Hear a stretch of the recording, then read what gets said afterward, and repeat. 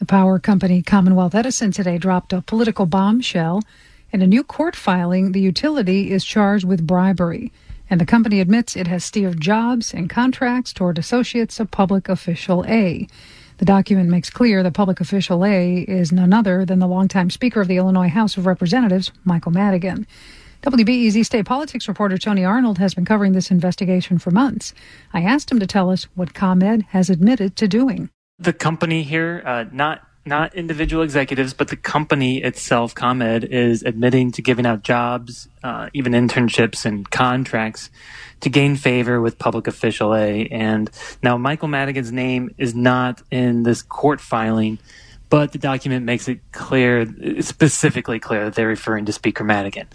ComEd, as part of this agreement to this statement, is agreeing to pay a $200 million fine. It's thought to be one of the biggest fine in a situation like this for this region and of the country. And ComEd also agrees to undergo some checks and balances it must adhere to for the next few years. But honestly, the biggest takeaway here is what ComEd is saying it's been doing to make Madigan happy for years now. And Tony, there's several examples listed in this statement from ComEd. Tell us some of them. Well, I guess there's a quote in this statement that really just sums it up. It's about hiring at ComEd, and the quote is that it's an old-fashioned patronage system. I mean, an associate of Madigan's used that phrase. The thing is, according to this court document, ComEd's saying they gave out all these jobs all the way from their board of directors down to the meter readers in a way to curry favor with the speaker. Even an internship program to hire students from Madigan's home ward on the southwest side. But it's not just hiring. It's that ComEd was also giving out contracts to people who didn't do any work, but they were associates of the House Speaker. The document, it's just stunning in its detail and how it's organized and how sprawling it is. And Tony, if all of this was done to please Mike Madigan, then why hasn't the Speaker himself been charged? Reporters asked the U.S. Attorney for this district of Illinois, John Lausch, these exact questions today. He would not answer them. He said the investigation's ongoing. Keep in mind that the statements made in this court document are agreed upon language from both ComEd and federal prosecutors. Now, Madigan issued a statement this afternoon. He's denying wrongdoing. The statement of Madigan says, quote, he never made a legislative decision with improper motives and has engaged in no wrongdoing here. Any claim to the contrary is unfounded.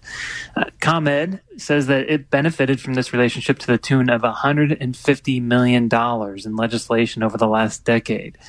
And I should go back to Madigan's statement to say that he went on to say that he has received subpoenas asking for documents about job recommendations.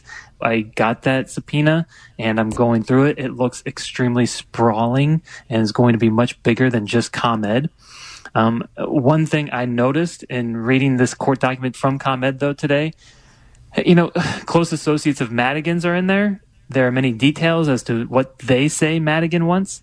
But there's nothing in this document that shows or explains that Madigan is the one directing ComEd or his associates to do any of this. It's not from Madigan's mouth. And Tony, before I let you go, where does all this go from here? Like I said, the investigation's ongoing. Madigan's facing a few calls to resign. Even his fellow Democrat, Governor J.B. Pritzker, said Madigan should step down if this is all true. It's clear from Madigan's statement he's not going to be doing that. Keep in mind, this is an election year. Democrats have accused the Department of Justice as being politicized these days for other matters not related to this. So I guess one way to look at this is let the power struggle begin. That's WBEZ's Tony Arnold, who covers Illinois politics for WBEZ, Chicago's NPR news station.